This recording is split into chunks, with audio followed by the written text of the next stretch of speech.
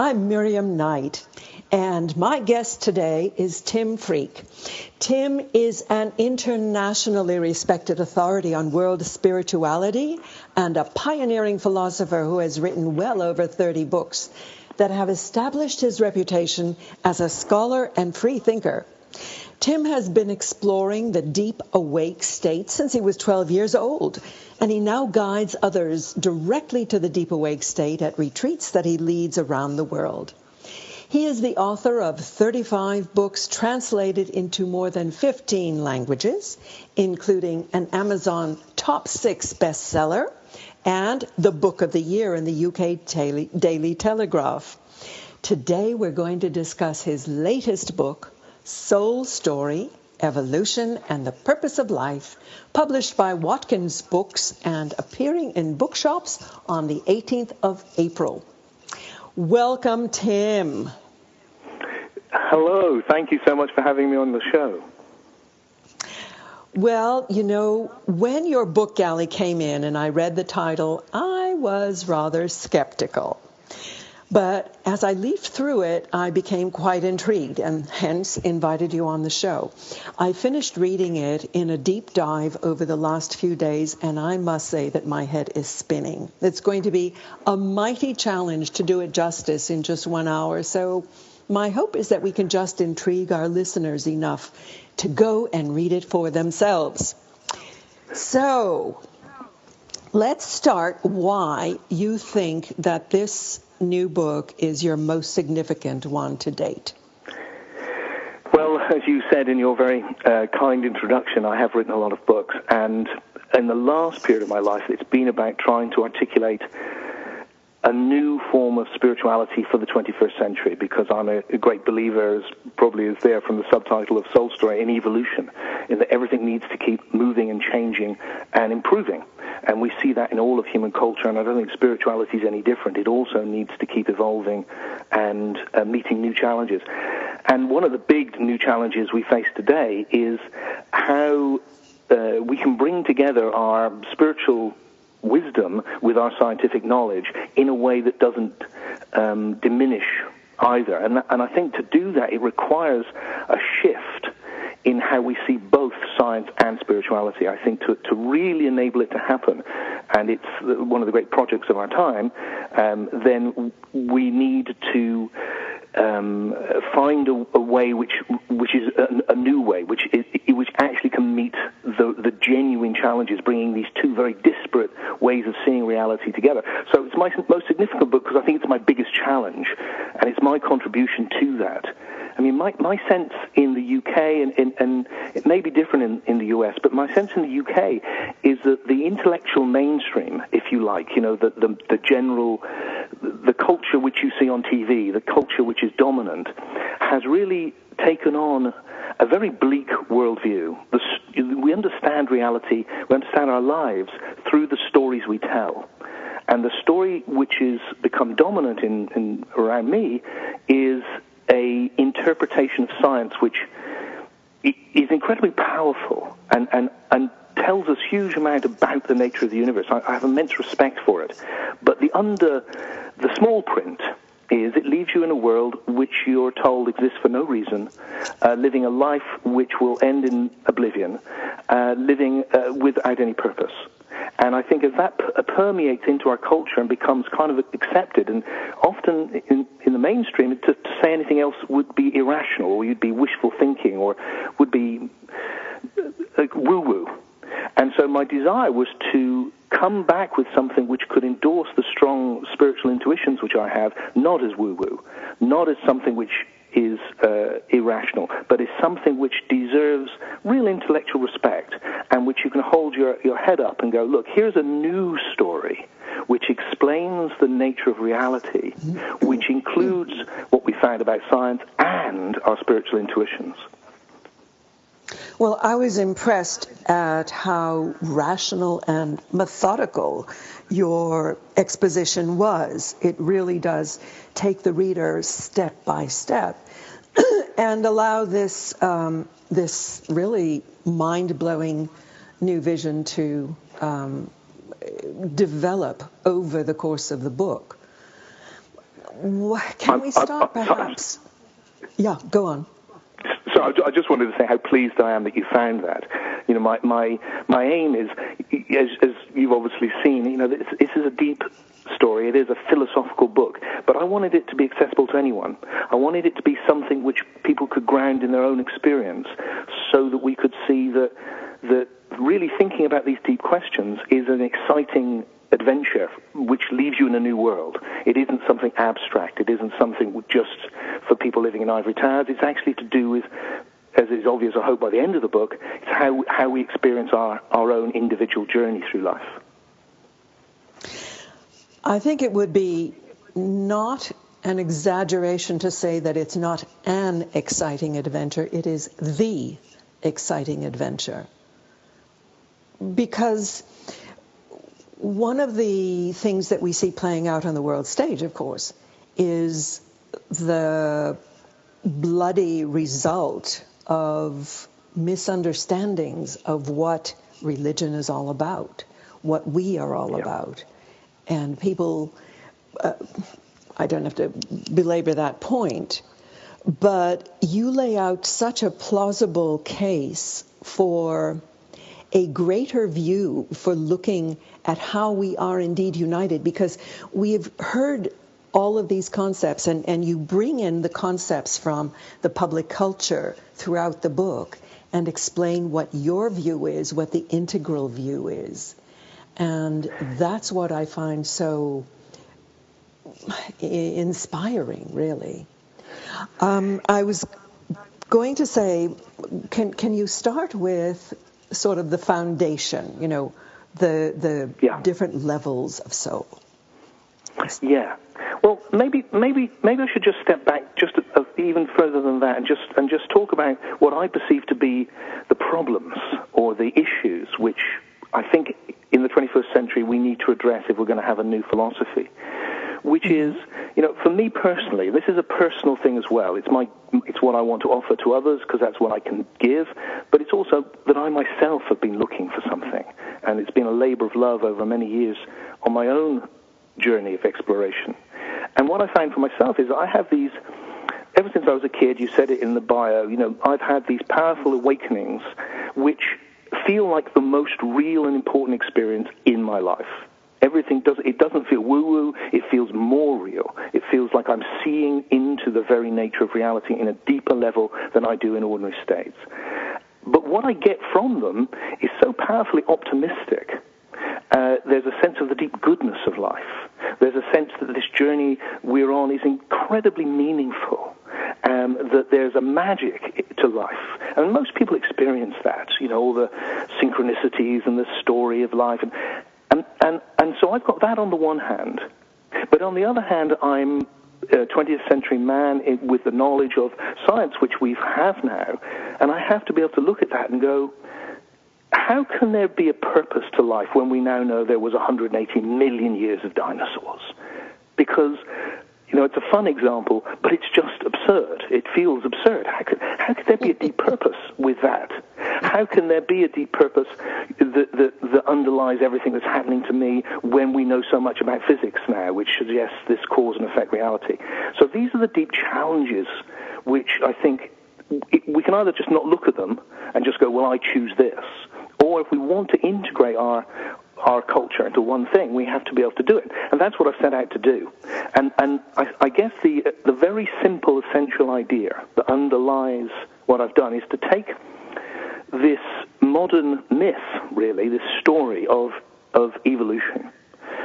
And to me, it's the key, and it's an incredibly inspiring story, because science has taken it and created this narrative of 13.8 billion years, which we've gone from the beginning of time, the Big Bang, moment zero, right the way through to this moment now. And it's been a process through which everything has emerged into being. There wasn't something, and then there became something. It's a creative process, and science certainly sees it that way. So what I want to suggest is that it's led to this experience you and I are having of psyche. The word psyche is the ancient Greek for soul. That's why the book's called Soul Story. that we're experiencing right now something called psyche or soul. In other words, we're experiencing a body in the world of sensation, and then we're also connecting in a non-material space of the imagination of the psyche. We take it for granted, but it's the most extraordinary thing that we're having these two completely different experiences, one of body and one of soul, all the time. And a great example of that, which you can get immediately, is that in the world of the senses, actually I'm just making funny sounds with my mouth, which are going into the phone and reaching through the electronics and then coming through the speakers and into everybody's ears, and they're hearing those funny sounds. But what they hear as well is meaning. But the meaning isn't in the funny sounds. There's no meaning in the sensual world. The meaning is in soul. That's in a non-material world. Meaning doesn't exist in matter. It exists in another dimension altogether. And we're experiencing that right now and all the time. Now, science would say that everything has evolved, and the last thing to evolve is psyche. But it's done in a way which goes, first of all, we got the evolution of matter, which took most of the time. For billions and billions of years, we saw the evolution of solar systems, chemicals, molecules, all of that, into vast, complicated forms of existence. And then from that, at a certain point on our little blue planet, something brand new happened, and life occurred. And that was it emerged for the first time, the first living organism, single cells. And then they evolved into more complex cells. Yeah, Wow. part two. Actually, it was a great little segue. And as I heard the music coming in, I was thinking, oh, that's going to be fun, because we've got from this gigantic story of 13.8 billion years, it's come up from matter to life, and then from life to soul. Soul has arisen from that. And there's no debate about that. I think that science would say that. But what is different is, what I'm saying is that all of the qualities which we experience through spirituality have emerged with the evolution of soul. So the big shift that I'm suggesting is that the soul, the qualities of the soul, the meaning, and also the immortality of the soul are things which have emerged through the evolutionary process, coming into this soul dimension which we're experiencing now, and which, if you do spiritual practice, you can go off into and explore. That these things have emerged through the process of evolution, and that rather than being two things, they're one thing. They're the deepest possibilities, and that the whole of the universe is the realization of potentiality on a deeper and deeper and more emergent level. And that is still happening today, and it's happening in you and I making our soul journey. That's what that is. It's the realization of deeper and deeper potentials. Indeed, it feels like evolution is speeding up like a flywheel, going ever faster and faster. Yeah, because we're going deeper and deeper. And so the challenge is, how can we harness that movement towards greater depth, greater goodness? That the goodness is something we're heading towards. So that sense of that sense that life is fundamentally good, which many people, I know I do, experience in the deep awake state, is because that's what's calling us. That's the thing that wants to be realized in ever greater ways. And we're doing it. For all of the horrors of our modern world, and there's lots of them, as an historian myself, I just know how far we've come. We've made, things have never been better, actually, in a huge number of ways. Because of that evolutionary process, which I've seen it in my own lifetime, and each one of us is a part. So what I'm suggesting is, the scientific story of evolution, it began with Darwin, who came up with this idea that life had evolved, that species had evolved. And then 100 years ago, we got the idea of the Big Bang. And then we saw that the whole universe had evolved. And there was a period before there was life. And that huge period of evolution, that had a different mechanism. There was no genes, there was no natural selection. That arose during the biological phase. And what I'm suggesting is that there is actually a third soul phase of evolution, which has emerged from the life phase, just like the life phase arose from the matter phase. And it has its own evolutionary pattern. And that is the pattern which spirituality has always been studying. And that involves the process of life and death and incarnation. It involves the soul, the thing which is not in matter. And that's not a spooky thing. We're experiencing that right now. There's no mystery about that in the sense that we know it because we are it. You and I are communicating from that place right now. Mm-hmm. That comes into and out of this, and that is the next level of evolution, which has arisen from matter, and then life, and then soul. Does that make sense? I'm aware that I'm trying to explain things very quickly here, but I'm giving it a go. One of the concepts that I found helpful was your description of each subsequent level of evolution integrating the level beneath it as we evolve. You called it Unividuation. There's lots of new words, isn't there, in the book? And I had to create these new words. I had to because there was no word for these things, and yet the concept needed to exist. So you can see that there's this process which goes on constantly in life, whereby many strands of life combine into something greater. So as a body, I'm lots of cells, and at some point, what started off as single-celled organisms have evolved into multi-cell organisms so that they've unividuated, come into something bigger. And you can see evolution as this constant process of things individuating, becoming more and more themselves, different species, different flowers, different chemicals.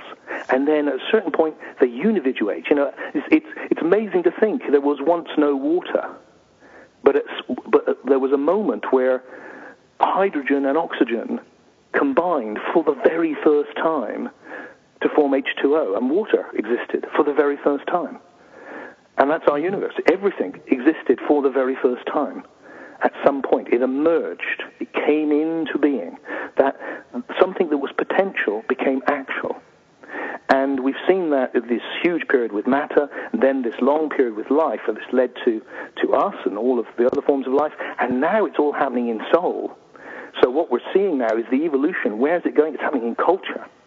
Well, culture expresses itself in the world, but it's not really in the world, it's ideas.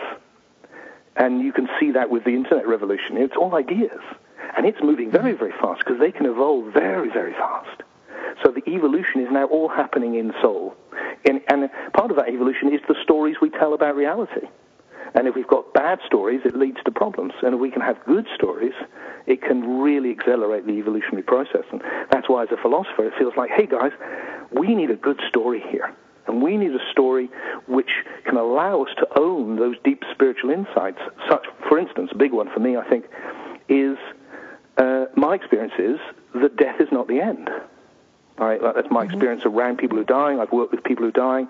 I've been with lots of people who are dying. Both my parents died recently.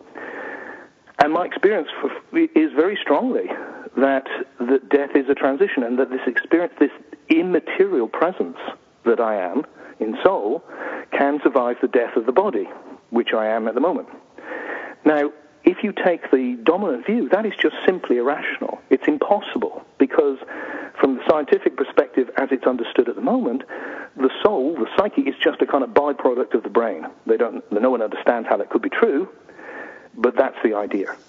Now, the other alternative, the normal spiritual tradition, is that, no, you're an eternal something which has always existed and fallen into this world where you're suffering and it's all a big mistake.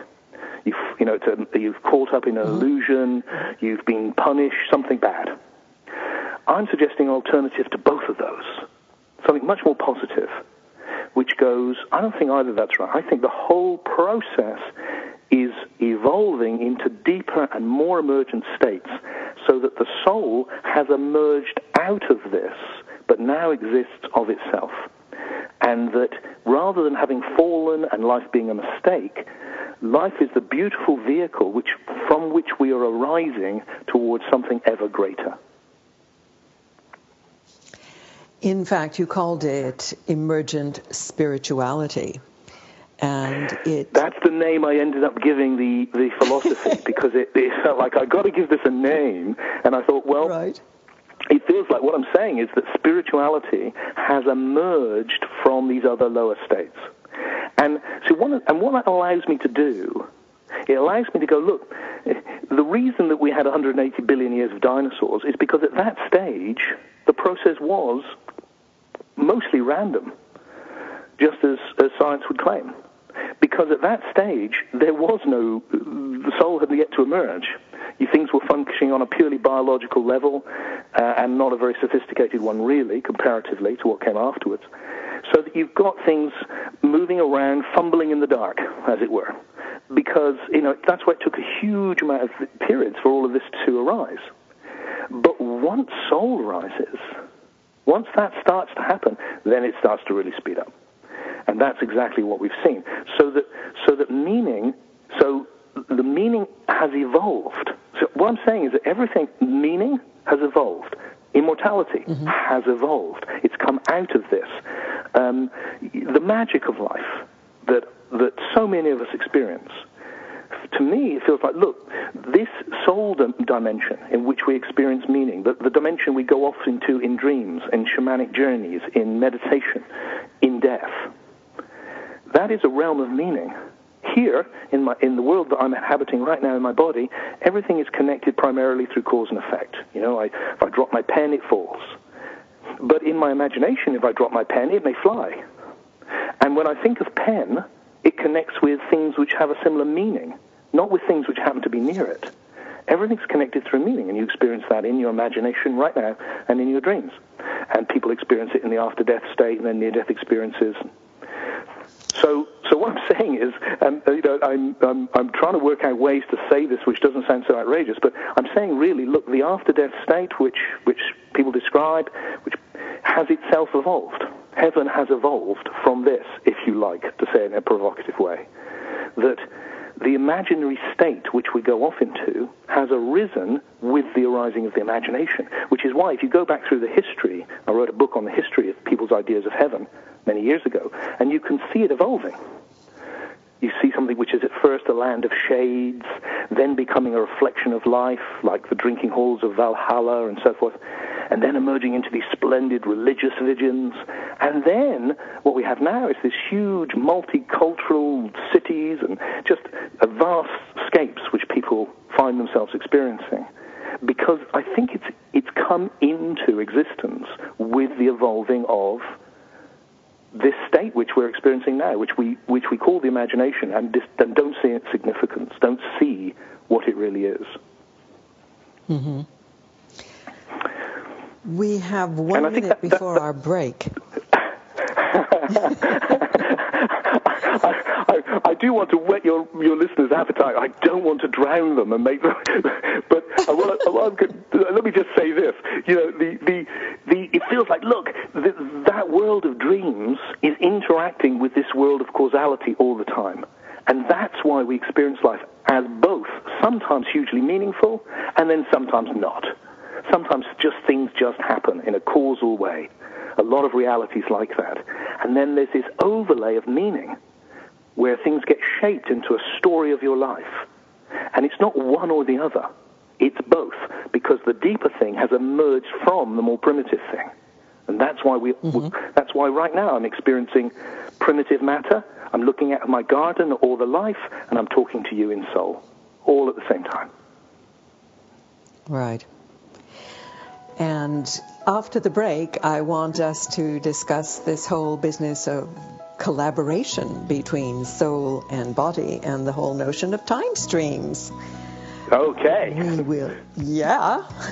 We're speaking with Tim Freke about soul story, evolution, and no less than the purpose of life. Stay with us and we'll be back.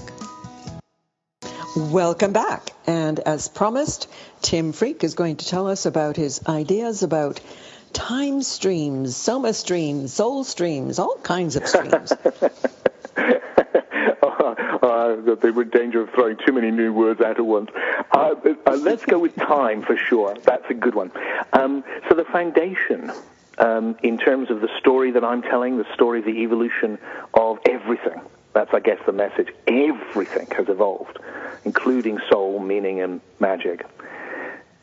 That what we're in is a process of time. You know, I hear people say often, you know, time is an illusion. I'm sure I've said it myself many, many times. But, you know, actually, time is what's in front of us. When I look at this moment right now, what I actually experience all the time is a flow of time. There's a flow of experience expanding in time. So I want to suggest that the actual nature of reality is a flow of time, and that we need to see everything in reality not as a thing, but as a process. That you and I are processes. We've been going, you know, we were born and we're moving through. We're processes, but so is my sofa. It's in time. So is the garden. So is the whole planet. Everything is actually unfolding in time. We treat it like a thing, as if it was just somehow separate in existence in the moment, but everything's in time, and I call that the time stream. There is a stream of time happening. And then here's the big idea that comes with that, and this really is hugely important, I think. We understand things through metaphors, and sometimes we don't even know we're doing it. It's unconscious. And the dominant metaphor in our culture is that time passes, as if somehow we're standing outside watching it go away. And you know, the future, we don't know what that's going to be, and the past has disappeared, and we're just here in the moment watching it disappear. But I'm not sure that that is correct. And I want to suggest that actually time doesn't pass. It's not a good metaphor. A much better metaphor is that time accumulates, and that there is more time now than there was, there's more past now than there was when we started this conversation. That there is constantly the accumulation of the past. As the time stream goes forward, actually the past is becoming richer, and that the past hasn't gone anywhere. That the past actually exists implicitly in the moment. Because if the solar system hadn't formed, then we wouldn't be here. If the Earth hadn't formed, we wouldn't be here. If you hadn't invited me to be on this show, we wouldn't be here. If we hadn't had this conversation, we wouldn't be here. If I hadn't started this sentence with the word I started it with, the word at the end would make no sense. Everything, from the grandest to the smallest things, everything that's happened is implicit in this moment now. So in what's happening right now is everything that I have ever been is meeting everything that you have ever been. And whether we remember it or not, I'm not talking about memory here. Memory is how we re-experience the past in the moment, often in a faulty way, by telling stories about it. What I'm talking about is the existence of the past implicitly in the present. And that the present is the meeting of everything that has been and everything that could be. It's the meeting of the past and the possible. It's the expansion of the past into the possible. And that is a very different conception of time. And with it, I think, can come a huge amount of insight into the nature of this journey, this reality we're in. I must say I spent hours contemplating dragging my entire past lives and history around with me. Well, I would like to just gently suggest that rather than seeing, because again, the metaphors we use, I know exactly what you mean. And when you think of being dragging it around, it does sound rather difficult. It's more, I think, like being propelled forward by it. That all of that is the foundation from which we're constantly emerging into this new moment, into this new potentiality. And our challenge is, whatever potentiality is going to come next, and because we're conscious and we have choice, we have an effect on that. What's going to come next has to include everything that's been. You can never have there's never ever a new moment that doesn't include the moment before. But we can shape it. And so what we're doing is we're being propelled forward into the possible by time. And because we have imagination, we can go, let's go there. And that allows us to consciously bring into existence more emergent potentials in the world and in ourselves. We can actually choose to engage with the evolutionary process. And instead of just being unconsciously pushed along so it unfolds, kind of just doing what the past did before, we can choose to make it better. And that's what creativity is, and that's our greatest gift. And they talk about time-space, and they talk about an expanding universe. So it would make sense that as time accumulates, it wouldn't push against the boundaries of the universe and create something larger. Yeah, I think that's a great insight, actually, what you've just said there, because we already have this idea of expanding time-space. That's, that the from the Big Bang, the universe has been becoming bigger. Actually, it's not quite right. It's actually becoming less dense. There's no bigness because the universe has nothing to compare it to. But you've got this sense of expansion, is a good metaphor.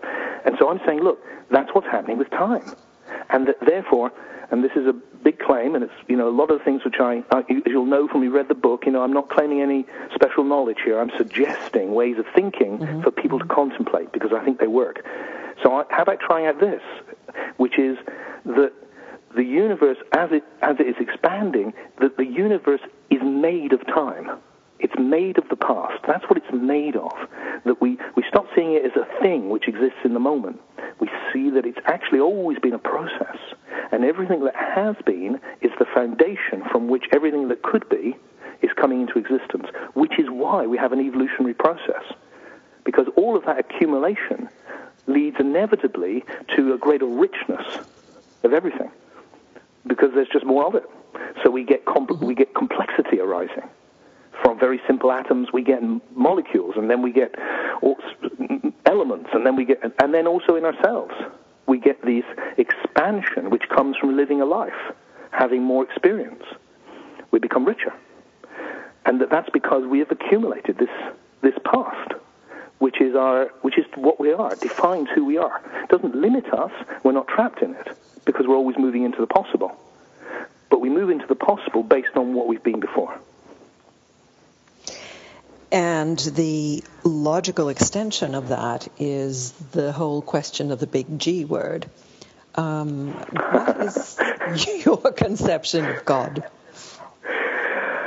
Yeah, well, this is probably the most important idea in the book. And I leave it to the end just because it's a very big idea, and I'll try and do it justice now if I can. Because throughout my life, I've had this experience of communing with a being of love. There's just this transcendental being of love, and it's a very powerful and real experience, and one of, if not the most important experience in my life.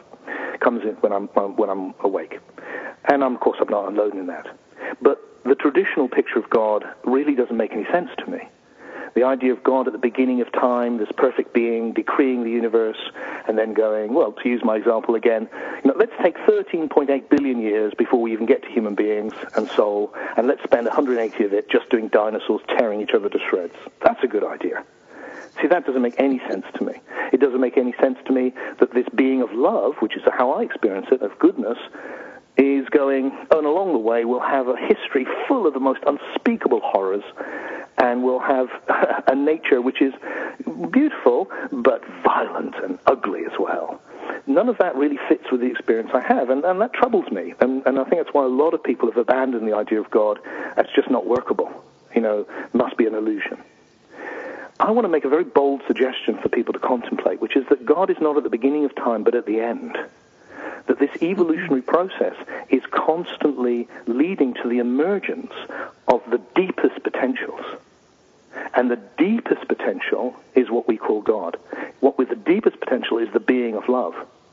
And that wasn't at the beginning. That's where this is going. And it's coming into being. And it's there. But we are as souls, like cells in the body of that transcendent being, like the cells in my body are little parts of Tim's body. There's that unividuation that you brought up earlier happening again.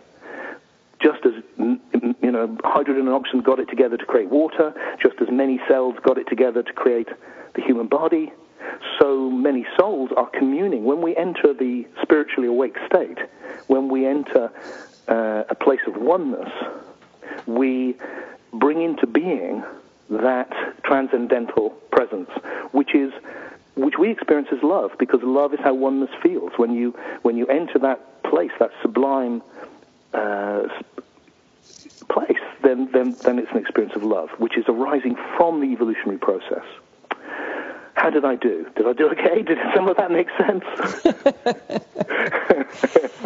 What I really resonated with was the notion that as we evolve from the sort of life, animal, soul, psyche trajectory, we come together at the level of what you can call God or the transcendent or unity or whatever.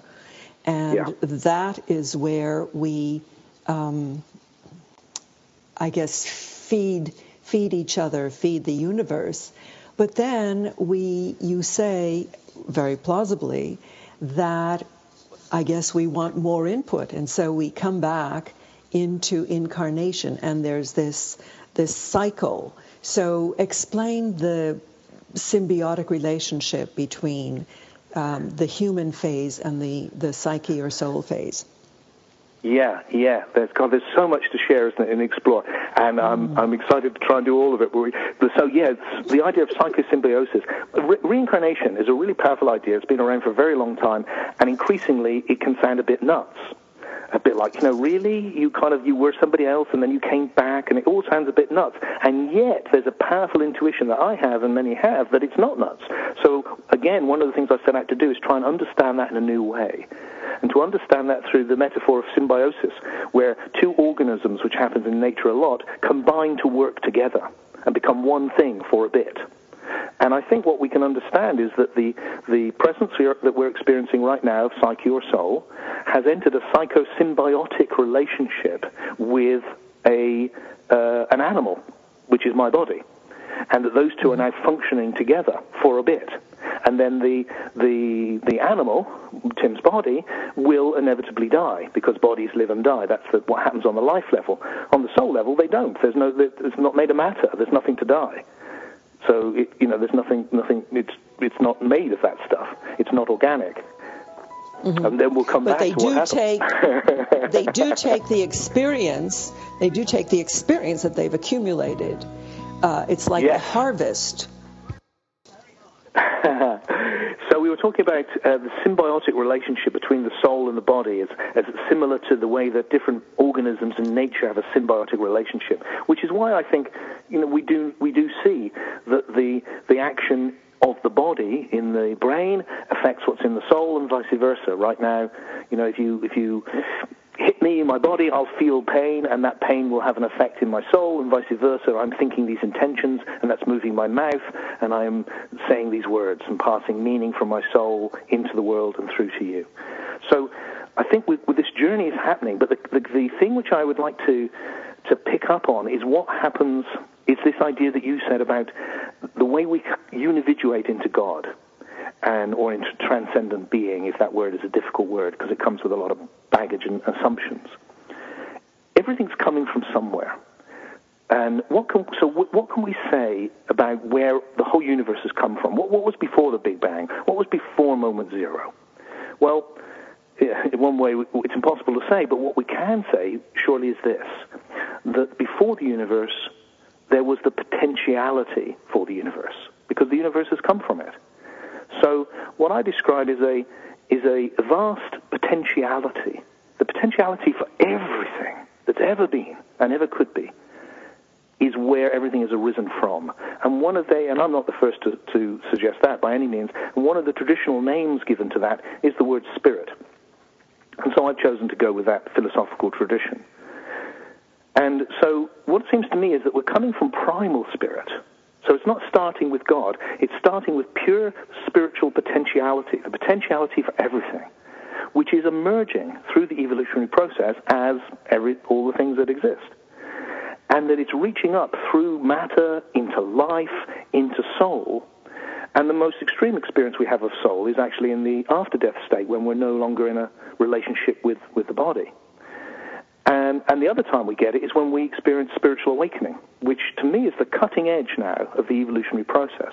And what happens when we go into those deep places is that we enter into a profound oneness with the very essence of what we are and what everything is. We experience that spirit. And when we do that, when we have a spiritual awakening, that potentiality, which is nothing but the potentiality for everything, when we awaken, or when we go into the deep state after death, it becomes conscious of itself through us, so that we recognize that we are an expression of the oneness of being. And at that point, what's happening, I think, is that we are bringing into existence this transcendent level of being, which we're all like little filaments in that one light. That we're rising up and creating that one light like many little sparks and bringing it into existence. And the more that you and I awaken ourselves to goodness and love, the more that power of goodness and love can play a role in the world, because it's being able to arise through us. That's what we're doing. That's what this is. It's a vehicle through which this incredibly deep emergent possibility can come into existence. And you have articulated it very well, and in a number of ways, as the purpose of life, why we're here. Yeah, I put that on the cover, and I did that because I felt naughty, and because I wanted to. Because I feel like I've been looking for that all my life, and I got fed up with the taboo. It's like if you say to somebody these days, at least in England, you go, "What's the meaning of life?" They think you're joking. They think it's funny. 42. It has no meaning. It has no meaning. That's a Monty Python film. It's crazy, the meaning of life. But really, isn't that what we all want to know? Why are we here? What is this? It's not. It's not really a joke. It's really the deepest thing you could ask. And what I tried to do in Soul Story is go, let's ask that question, and here's the answer that it looks to me. Or one of the ways of putting it is that the whole process has been the emergence, the coming into existence of deeper and deeper things. So that what is happening is the arising of more emergent potentials, and that's you and I doing that too as soul. So you are being formed as a soul right now, because this conversation is now part of you and will be forever, and part of me. Every day I am coming into form because I am my past. So every moment there is more of me. I'm shaped in a new way. And then I have the conscious choice. Am I going to just make tomorrow like today and get shaped in the same way? Or could I consciously choose to bring into existence a deeper, more emergent Tim? Could I bring a better Tim to life? Could I find things within me, potentials within me that I didn't know were there, or I know were there but I've never realized before? Can I bring the best of myself to life? And it feels like the purpose of life, right from the Big Bang to now, is the emergent and the realization of ever deeper potentials. And we are the cutting edge of that. And the deepest potential is to awaken and bring into existence this being of love.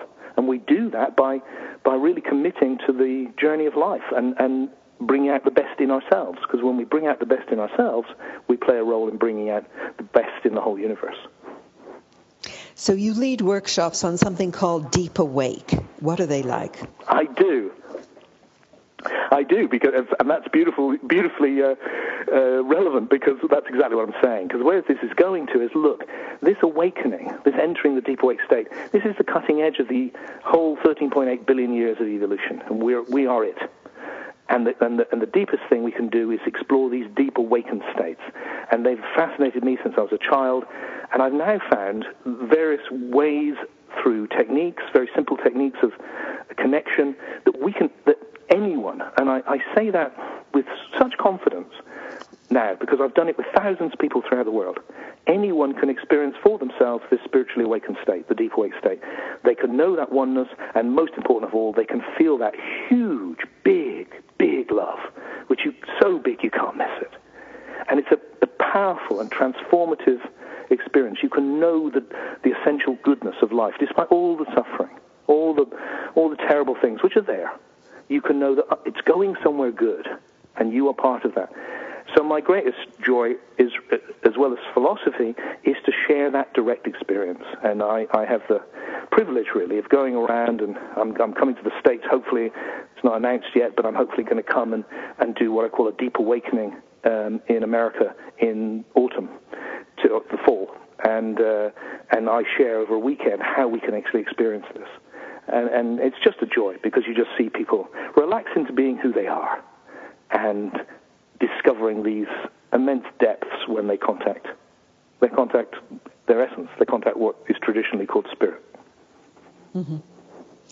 Well, certainly anything that nourishes the spirit at this time is to be welcomed. We need to connect with that, both a sense of the essential goodness of the universe and our potential to manifest it.